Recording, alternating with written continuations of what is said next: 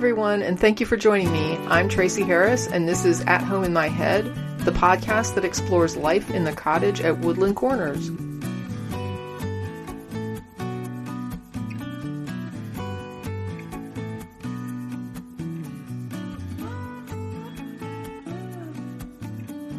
There's a saying, strike while the iron is hot. It's not really a saying that applies much to me, though, because I always require time to process things. I have knee-jerk responses, but I know myself, and it's almost always better for me to not react in the moment and rather think about what's really going on before speaking or acting. Certainly sometimes jumping into something that's happening in the moment means being able to offer immediate support. Sometimes, though, hot takes get lost in a whirlwind of public voices, and there's something to be said about the other saying, that cooler heads prevail. A lot of times, it's a good idea to let people calm down and chill out a bit before trying to engage them, at least for me. I have a tendency to come on a little strong out of the gate, especially if I'm angry. And others who are also angry don't really take to that very well. So there are costs and benefits to reacting in the moment or waiting to address an issue. For me, knowing I'm not a person who processes things quickly, waiting is generally better. I've had a topic in mind for some weeks now, but I've been mulling over how to explain it in relatable terms. Last episode was pretty short, and also, it ended up being prophetic. It was a fable about a woman whose daughter was killed in an accident. The woman makes a charm bracelet that is symbolic of her experiences after the loss of her daughter, including her forgiveness, and gives it as a gift to the perpetrator. The perpetrator examines the bracelet and rejects it on the shallow grounds that the bracelet really isn't their preferred style of jewelry. Sometimes we judge something without any real capacity to appreciate what it means and how it needs to be assessed. When we do that, it can range from humorous ignorance to cultural or contextual insensitivity that has damaging impact and results, denigrating culturally significant offerings and expressions due to our own cultural ignorance. When there's already a power imbalance in play, such as person A having killed the child of person B, such a rejection can be devastating and do significant damage to someone already experiencing harm at my hands. I didn't want to get into too much detail in the prior episode about where this story came from, and specifically what it represents, because like most lessons, it isn't really limited to the specific situation that inspired it. It has much broader applicability. Weirdly, though, in this case, the greater applicability came in the form of a specific personal conversation that happened to mirror the exact same conversation on a larger world stage, only about a week later. I don't know how much of my audience are football fans. I really am not, but I do watch the occasional game with my roommate, and I tend to watch the Super Bowl just as a spectacle and also because some of my design background included advertising and marketing. So I like to see the ads. In fact, when it comes to the Super Bowl, it's more likely I will recall the advertisements than who played the game. Just as an aside, this year's game commanded $7 million for 30 seconds of ad time, and it's one of the most watched events in the U.S. annually.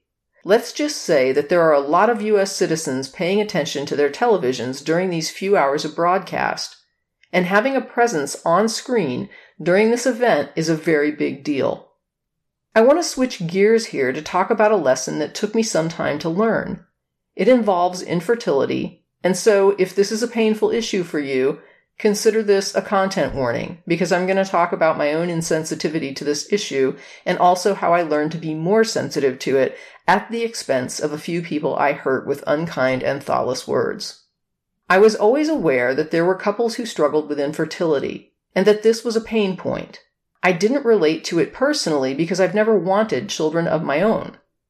My perspective is that more humans aren't really necessary at this point in our history, and if I wanted a child or a family, I'd probably adopt a child that needs a family rather than start making new people. I now also have become aware of a lot of ethical problems that surround many types of adoption, and so there's that as well, but it's a conversation for another day. Suffice to say that I never personally experienced any drive or desire to create another human being, and it was hard for me to relate to that drive in others. But I still respected it was something that people struggled with, and I treated it as such. The part that went too far beyond me to grasp for most of my life was the reality that some people have a deep desire not only to have a biological child, but to actually be pregnant. to carry and gestate another human being up to and including the birth itself. This is something I cannot understand. Again, I accept it, but it's well beyond my ability to relate to this idea of wanting to put my life and health at risk, wanting to throw up for weeks, wanting to have my internal organs shifted around, wanting to be regularly making trips to a doctor, wanting to not be able to be comfortable or stand up easily or sleep, wanting to push out something that is effectively the size of a bowling ball through an opening in my body over a span of hours or even days of intense and painful struggle. The idea to me of a person desperately wanting to have this experience simply boggles me to this day, even though I now have learned this is a thing some people want. It would be like someone telling me that they're terribly psychologically harmed by the fact that they never got to go on a ventilator during COVID. My point here is not judgment of the people who want to be pregnant. Obviously, before I realized there were such people, there was no judgment because I didn't even fathom that they existed. But one day, a coworker adopted a little girl from Texas CPS. The child arrived at only 8 days old. And my very ignorant and hurtful comment to her, when she expressed her joy, was to say how lucky she was to have a baby come to her in a way that did not require all of the risk and pain and horror that is pregnancy and birth. This, I thought, was very fortunate for her. However, she corrected me and said that it was hurtful to her that she was not able to have a pregnancy and birth a child. And here I was, an adult, hearing this idea for the first time. At this point, I was judgmental. I thought it was a very odd thing to hear or to want. Although I did apologize externally, internally I was still processing her words like the COVID ventilator statement. It was so strange to me that I shared the story with a friend a few years later when we were talking about human reproduction. I said something like, I once knew a woman who, and told the story about my coworker. The woman I was talking to explained that she was also unable to have a successful pregnancy and birth, and that this was also a source of pain to her as well. And there I was in the same situation, only the second time that this issue had ever come up. So, unfortunately, it took me hurting someone else to finally get the idea that this was not as uncommon as I would have guessed. And since then, I've come to learn and understand that many people have this experience. And it's by no means limited to cis women. But I know now to keep my thoughts to myself, to keep my lack of understanding to myself, to keep my inability to empathize with myself, to keep my ignorance to myself. Because I care about these people who are harmed by my inability to understand their situation. I don't want to hurt people or antagonize people over something that I now realize causes them a great deal of internalized pain and anguish. I probably am never going to understand why they experience this, but I am clear now on the fact that they do experience it. And I'm human being enough at this point in my life to not want to do harm to people by pushing my own view on this because it's completely inappropriate. I hurt people because I did not know better. But as the saying goes, when I knew better, I did better. I'm just sorry that it took damage to two people who really didn't need that, and who were coping with a very painful issue for me to figure this out. So now if a person comes to me to say they hurt because they can't get pregnant and birth a baby, I no longer assume that they're saying they're sad because they can't have a baby, that it's just the outcome that they're sad about. I now know that this person could very well be sad and in pain because they actually want to gestate and birth a baby, that they want to experience that process. And it's not about me. It's not about my view of it. It's not about whether I can understand it or relate to it or find it reasonable that they want what they want. All that matters when I'm in this situation with them is them and their feelings and their pain.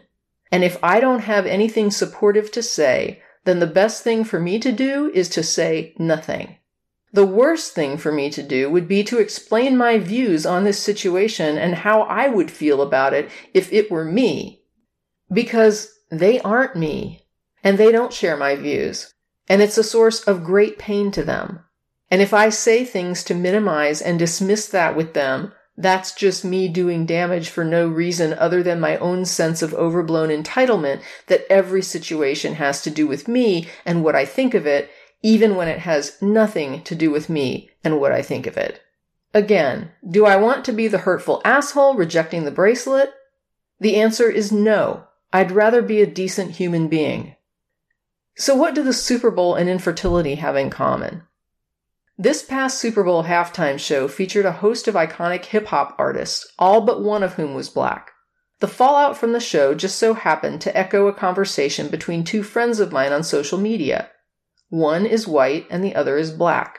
Both are musicians. I want to be clear that I always encourage people in privileged positions to seek out community voices for better understanding. But it's just a fact that people in privilege have an unfortunate tendency to run to one another when they have been called out by a marginalized person. I think there are a number of reasons for this. Sometimes, certainly, they just want reassurance that they've done nothing wrong and are a good person, and they're more likely to get that from someone with the same prejudices and bigotries that they have. But believe it or not, empowered privileged people also feel a sense of intimidation about the potential they may do more harm if they try to work out their thought processes with people who are marginalized, and honestly, this is not an unfounded fear. When people with privilege do harm and try to work through understanding that with a marginalized person, they can totally do more harm. But this is the benefit of push information. Marginalized people actually do put information out for the benefit of people like me and others who need to learn more and don't want to risk hurting people to do it, just as I hurt people before I learned my lesson on infertility. If only I had taken my coworker seriously initially, I might have taken the time to learn more about her situation and how people like her feel before making the same hurtful mistake again with my friend. And in the days of the internet and Google, there's no excuse for ignorance anymore, or for using marginalized people as unpaid personal tutors who should make themselves vulnerable by putting themselves at risk of pain and damage so that we can learn how not to be complete assholes. The conversation came to my attention when my white friend told me that they'd been told it was racist to not like hip-hop. This sounded odd to me, and I really couldn't comment on it because I was only hearing one side. And usually when someone in privilege engages with someone marginalized, and something odd comes out of it, it's because the dominant culture narrative is keeping someone on the oppressor side of the equation from really hearing what the marginalized person is trying to convey. In this case, I wondered about it, but I thought better of going to my black friend to ask their side of it because I didn't want to come across sounding accusatory. That is, I didn't want to risk reinforcing in their mind that a white person ran to another white person to validate that they weren't racist. I want to be clear that I'm not suggesting that's what my white friend was doing. I think they were genuinely confused. But I knew how it might look, and I decided not to bother anyone about it, and instead do my own research and see what black community voices had to say about the issue. It didn't take long for me to see how relevant hip-hop is to the black community, and that's when I wrote the fable to help convey the idea that you can't judge some things purely on aesthetic preferences. That is, a white person might not like hip-hop from a personal aesthetic standpoint. But as the oppressor responsible for creating the need for an expression of oppression out of black communities, it's kind of important that I learn to at least respect and understand the message and the cultural value that's coming out of that music, because I help create that culture of oppression every day. And that's what the fable was about. I wrote it without ever consulting my black friend, but he was the first one to react to it and asked if he could share it. Meanwhile, my white friend also saw it and recognized herself in it, and began to grasp where the disconnect was occurring. They had some further conversation, an apology was issued, and she can now go forward, hopefully with greater understanding and appreciation, having gained more cultural sensitivity on this matter. Very similar to me finally coming to understand the context of my friends who struggled with infertility. And again, all of this went down just days before the Super Bowl halftime show, which I honestly knew nothing about until I saw it on game day. When I did see it, after having gone through all of that on a personal level, it had a lot more meaning for me. I saw black culture and black voices on a world stage singing the story of black oppression in the United States to a mostly white audience in a white supremacist society. It was awesome and inspiring. It was bold and beautiful. And I am so not well versed in hip-hop that I had to be told who the artists on stage were. I didn't know the songs. But what I did know was that I was seeing history made. I was seeing something important and weighty and unprecedented happening on that stage, on that field. Oppression was being given a voice, and no racist there to shut it down. Being in Texas, the meaning went even deeper. In fact, Lieutenant Governor Dan Patrick was busy posting about silencing Black voices and Black history on his Facebook feed. I apologize in advance for his racist and ableist language, but here's what he was busy signaling. Quote, I will not stand by and let loony Marxist UT professors poison the minds of young students with critical race theory.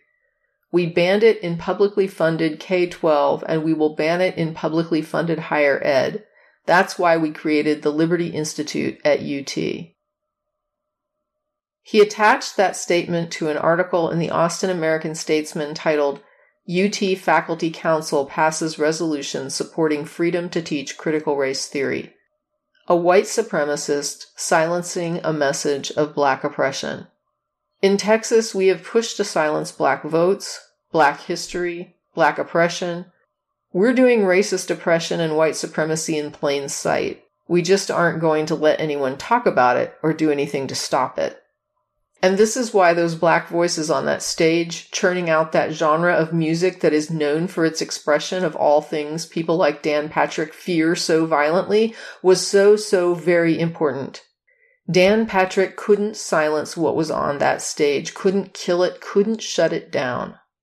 I'm going to include an article in the resource links from Black Enterprise. It's titled Black Twitter Erupts about the 2022 Super Bowl halftime performance. It featured a selection of the types of tweets coming out of the Black community on social media with people bursting with celebration and excitement.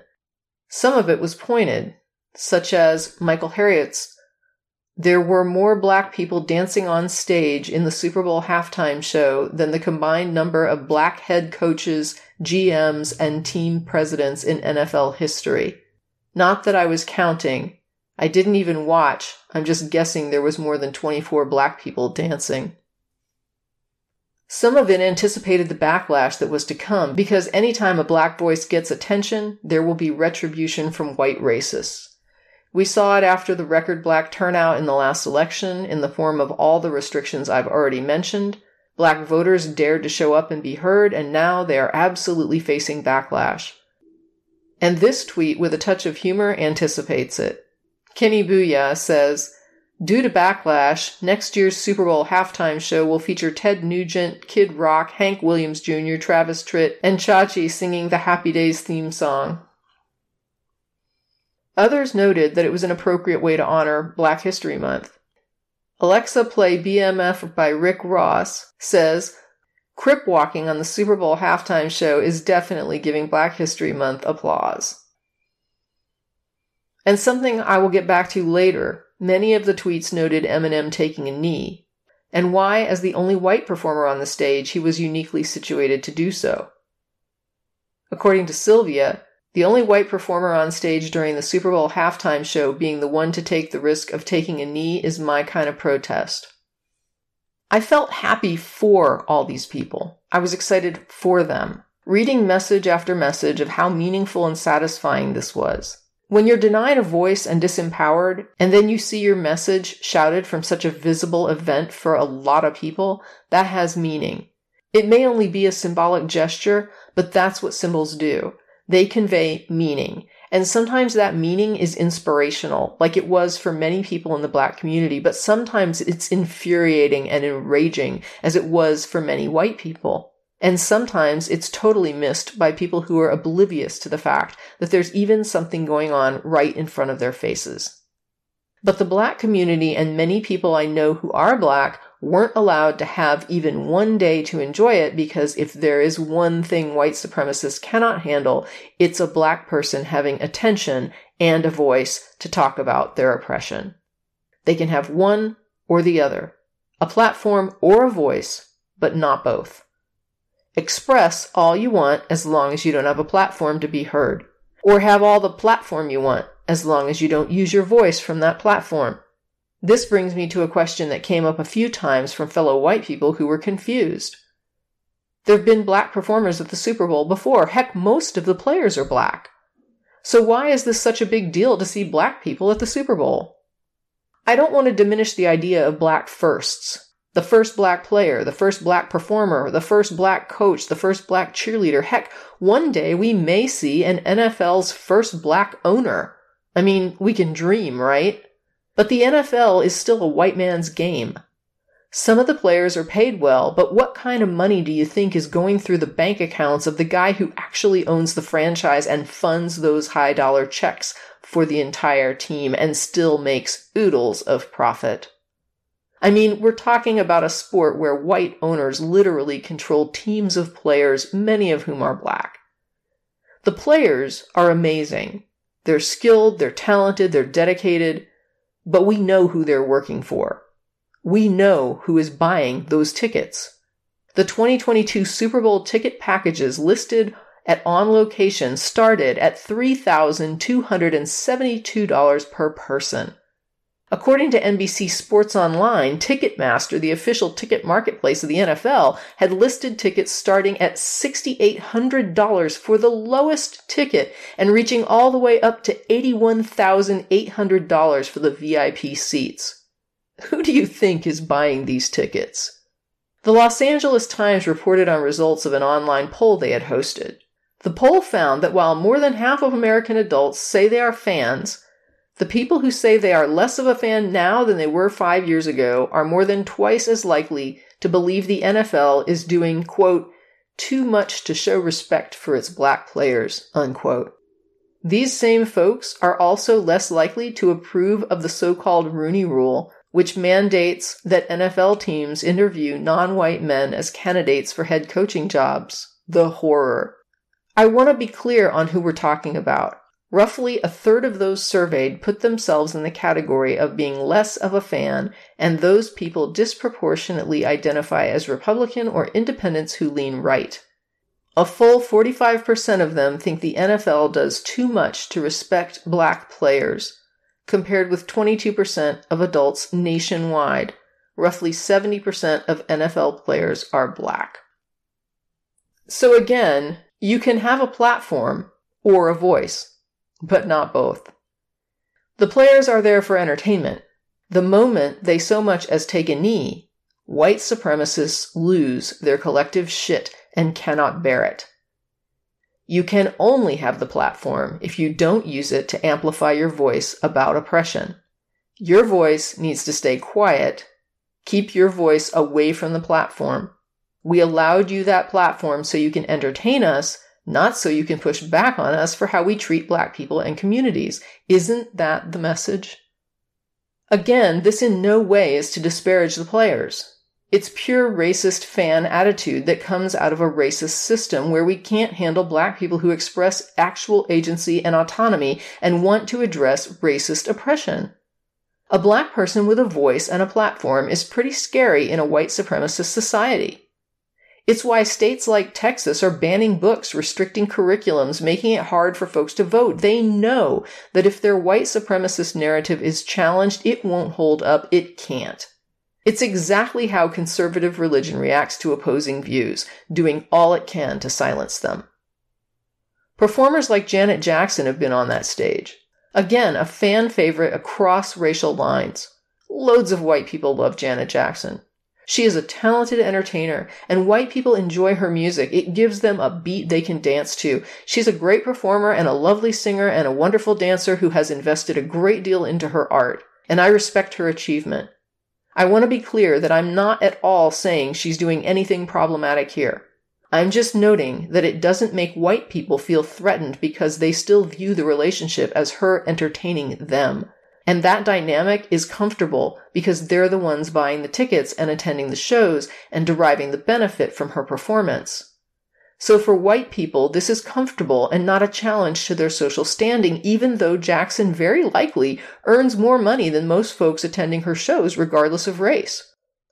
But hip-hop as a genre is more than a good beat and talented singers. It's not just entertainment. When white people hear hip-hop, it's challenging. It's telling us about the fallout from our racist system. It's confronting us with uncomfortable truths as white people. In the Hip Hop Advisor blog article, Hip Hop Influence on the Black Community, author Jessica writes the following. Because the music is aggressive in nature and promotes social revolution, hip-hop has produced a platform for MCs and rappers to show their beliefs about society, the government, and the long-time treatment of African Americans. Hip-hop culture could be observed as a direct response to the socio-economic issues that issued from that history. The Black community, as well as other traditionally marginalized societies, directed dissatisfaction from offenses into rich protests through the restructuring of social stands and possibilities by means of musical creation.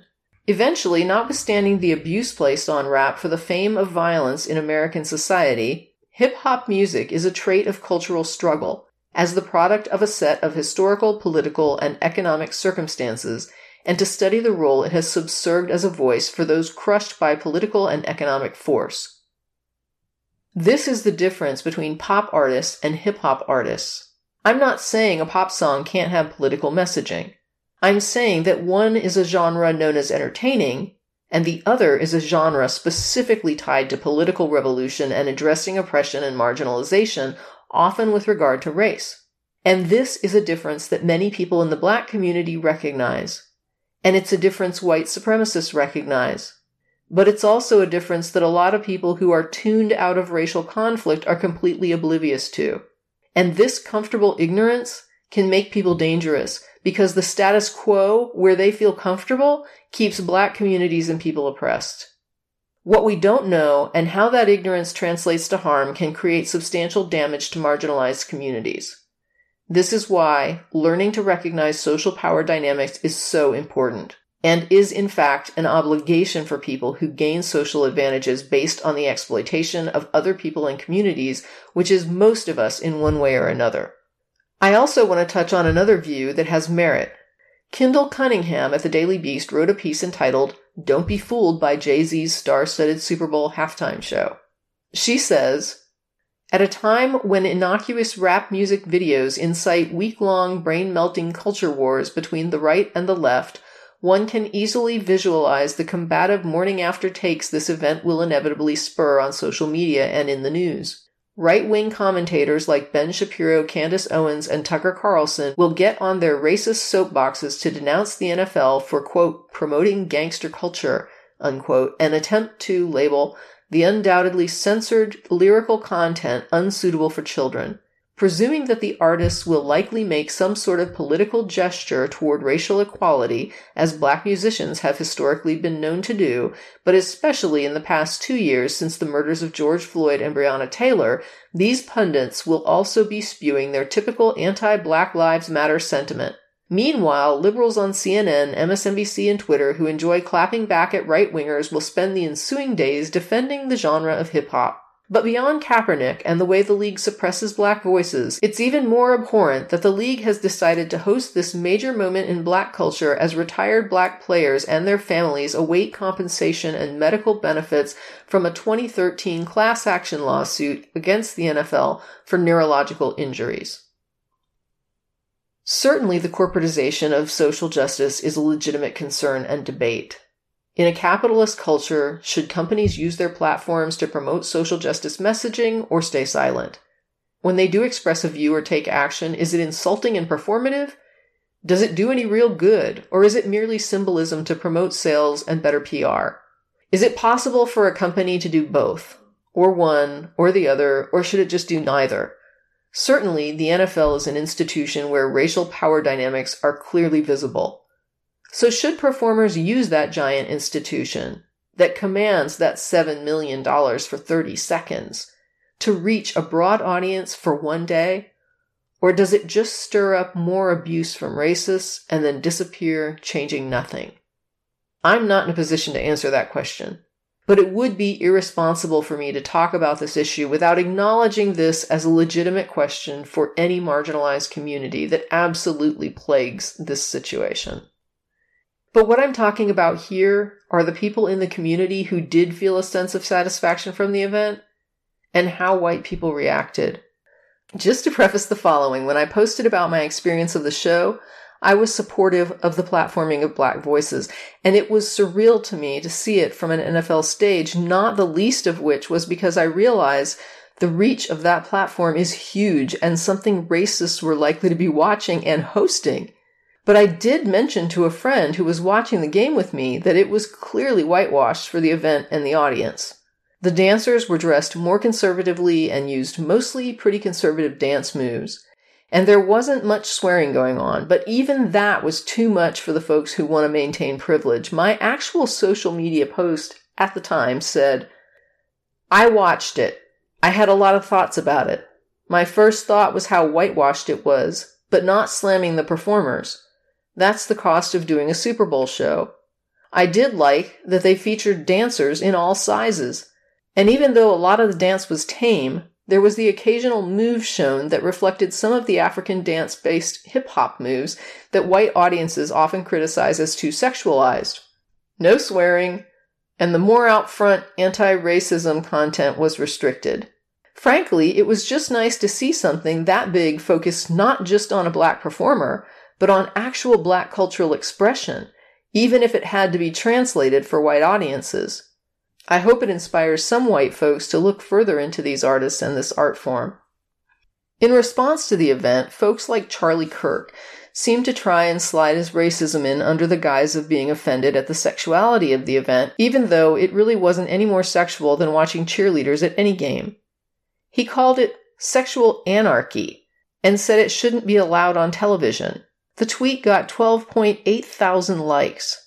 I won't comment on retweets because often folks retweet to condemn an initial tweet, so likes is a better metric.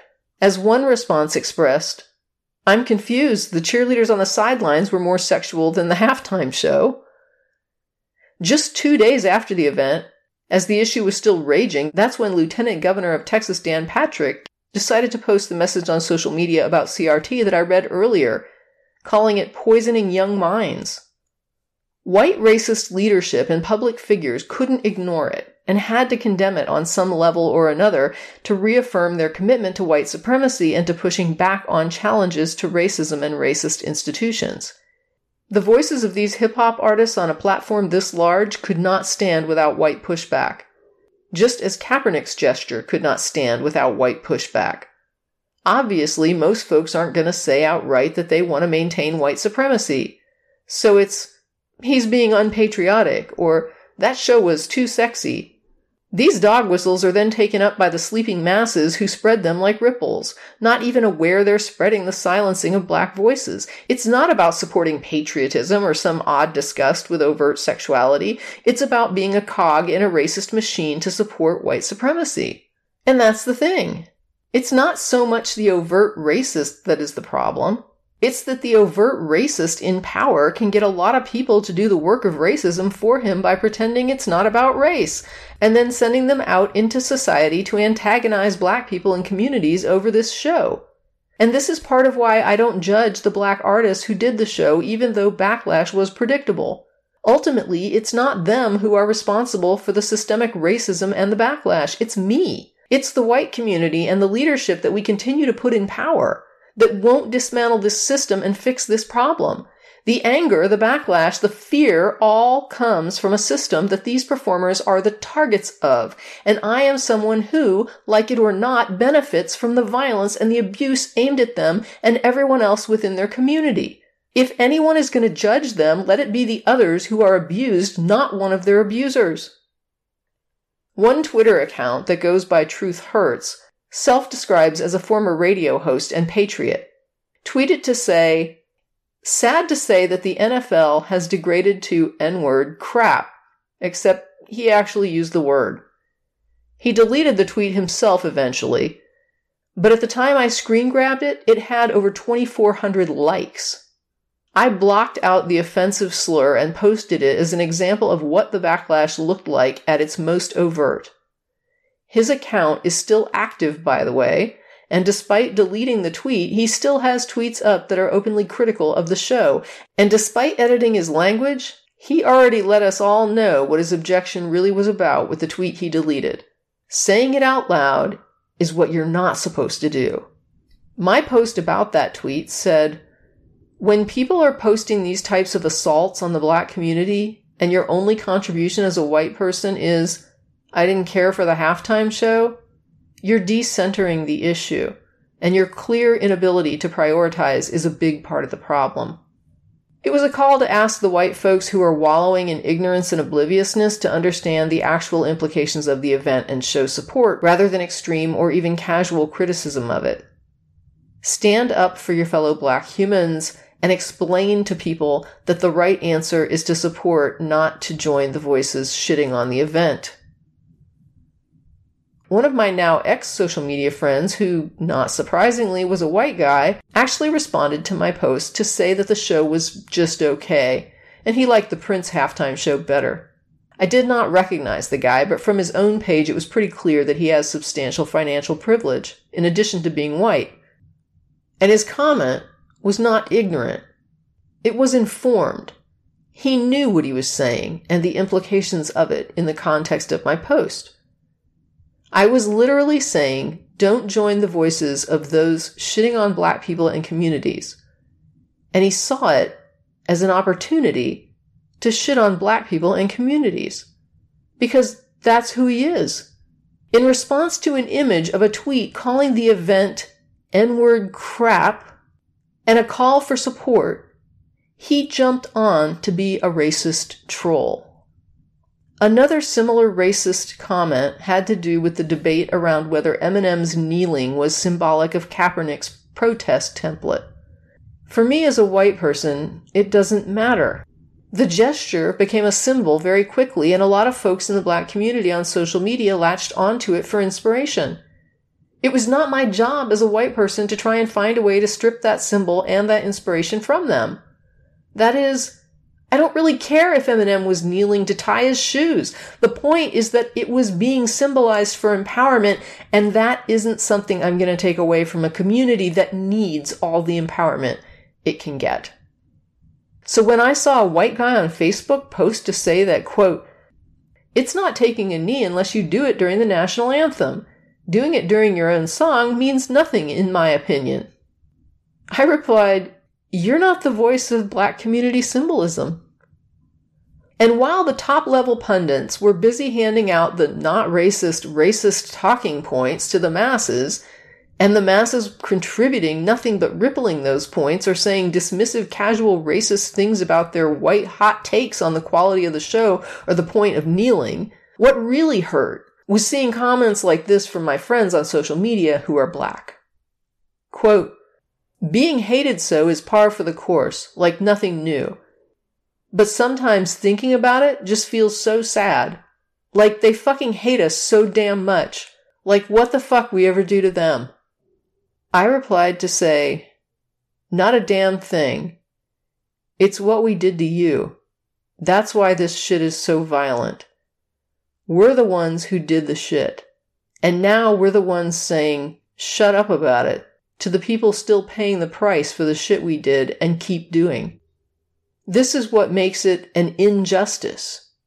You did nothing to earn or deserve this. Honestly, was it too much to ask to just support someone like this and be happy for them for one goddamn day?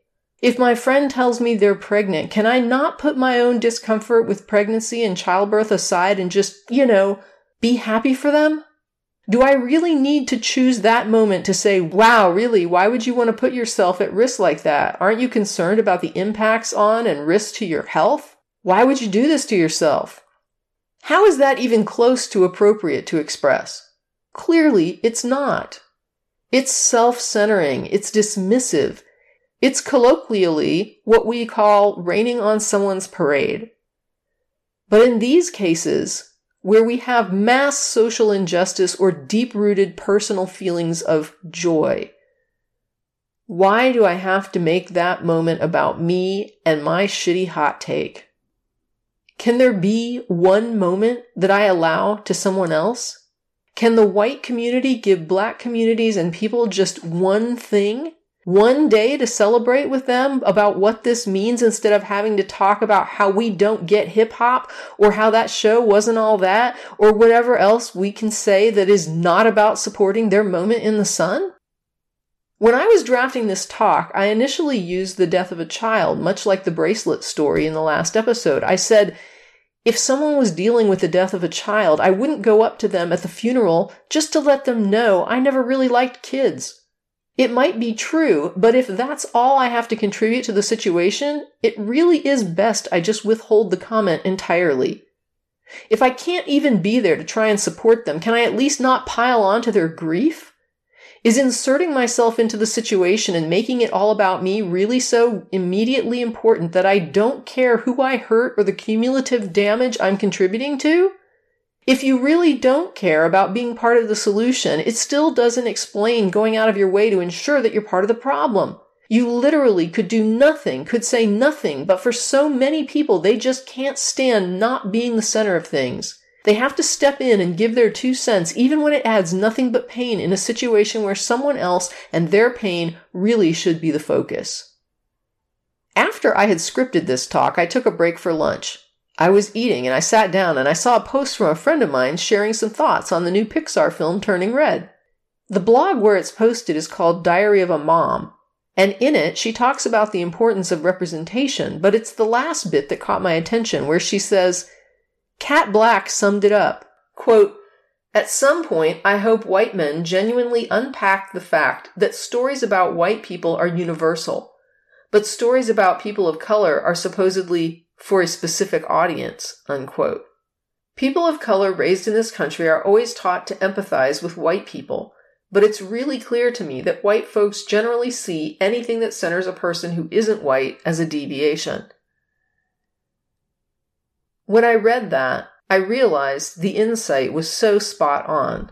It raises another interesting point about how interesting it is that the dominant culture in the US is white, but I so often encounter conversations where white people are explaining to non-white people how white people view something, or how they as a white person view it.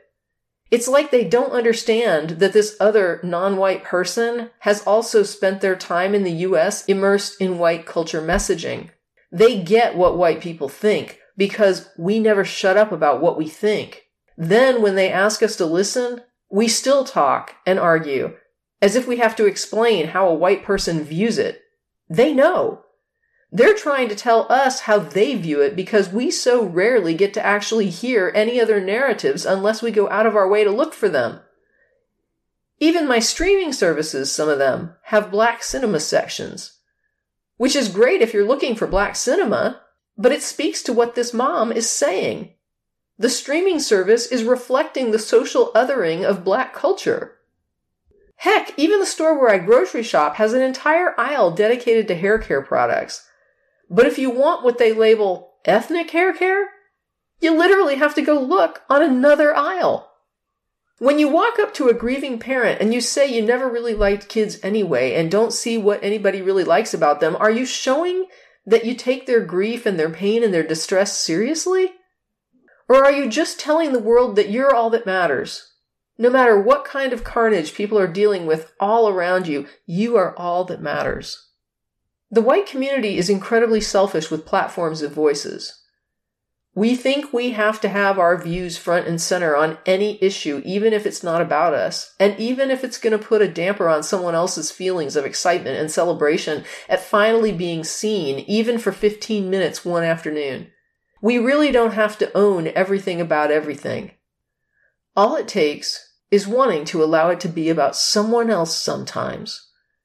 And it's sad how hard that is. And yeah, I get the irony of me doing this podcast as a white person while I'm saying these things, but it's why I'm trying to work on giving more communities more voices using this platform. I didn't name this podcast after me. I didn't play to my atheist roots and name recognition on purpose. My goal here is to, as much as I can, make sure to get voices on here who aren't heard, who aren't activists with platforms, who aren't dominant culture. I would really like to foster some unity ultimately between marginalized people because I think we have more power together than divided. But to unify, we need to understand each other better. We need to work on building trust before we can build unity. Alone, we are small communities. But together, we are a majority and a force if we can overcome our prejudices toward each other. I'm working on 2 episodes currently that I've invested several weeks in research into. I want to say that just because an episode doesn't post for a few weeks really doesn't mean I'm not working on this podcast. I am, but my goals are about more than just me spewing my privileged opinions. If that's all I wanted to do, all you'd hear is me getting on and talking. That's what I want to get away from. But it means coordinating people from different communities in order to try and make that happen. And the more people involved, the more complicated it becomes. I'll be talking more about that in a future episode, but for now, know that a few weeks of silence does not mean progress is not being made.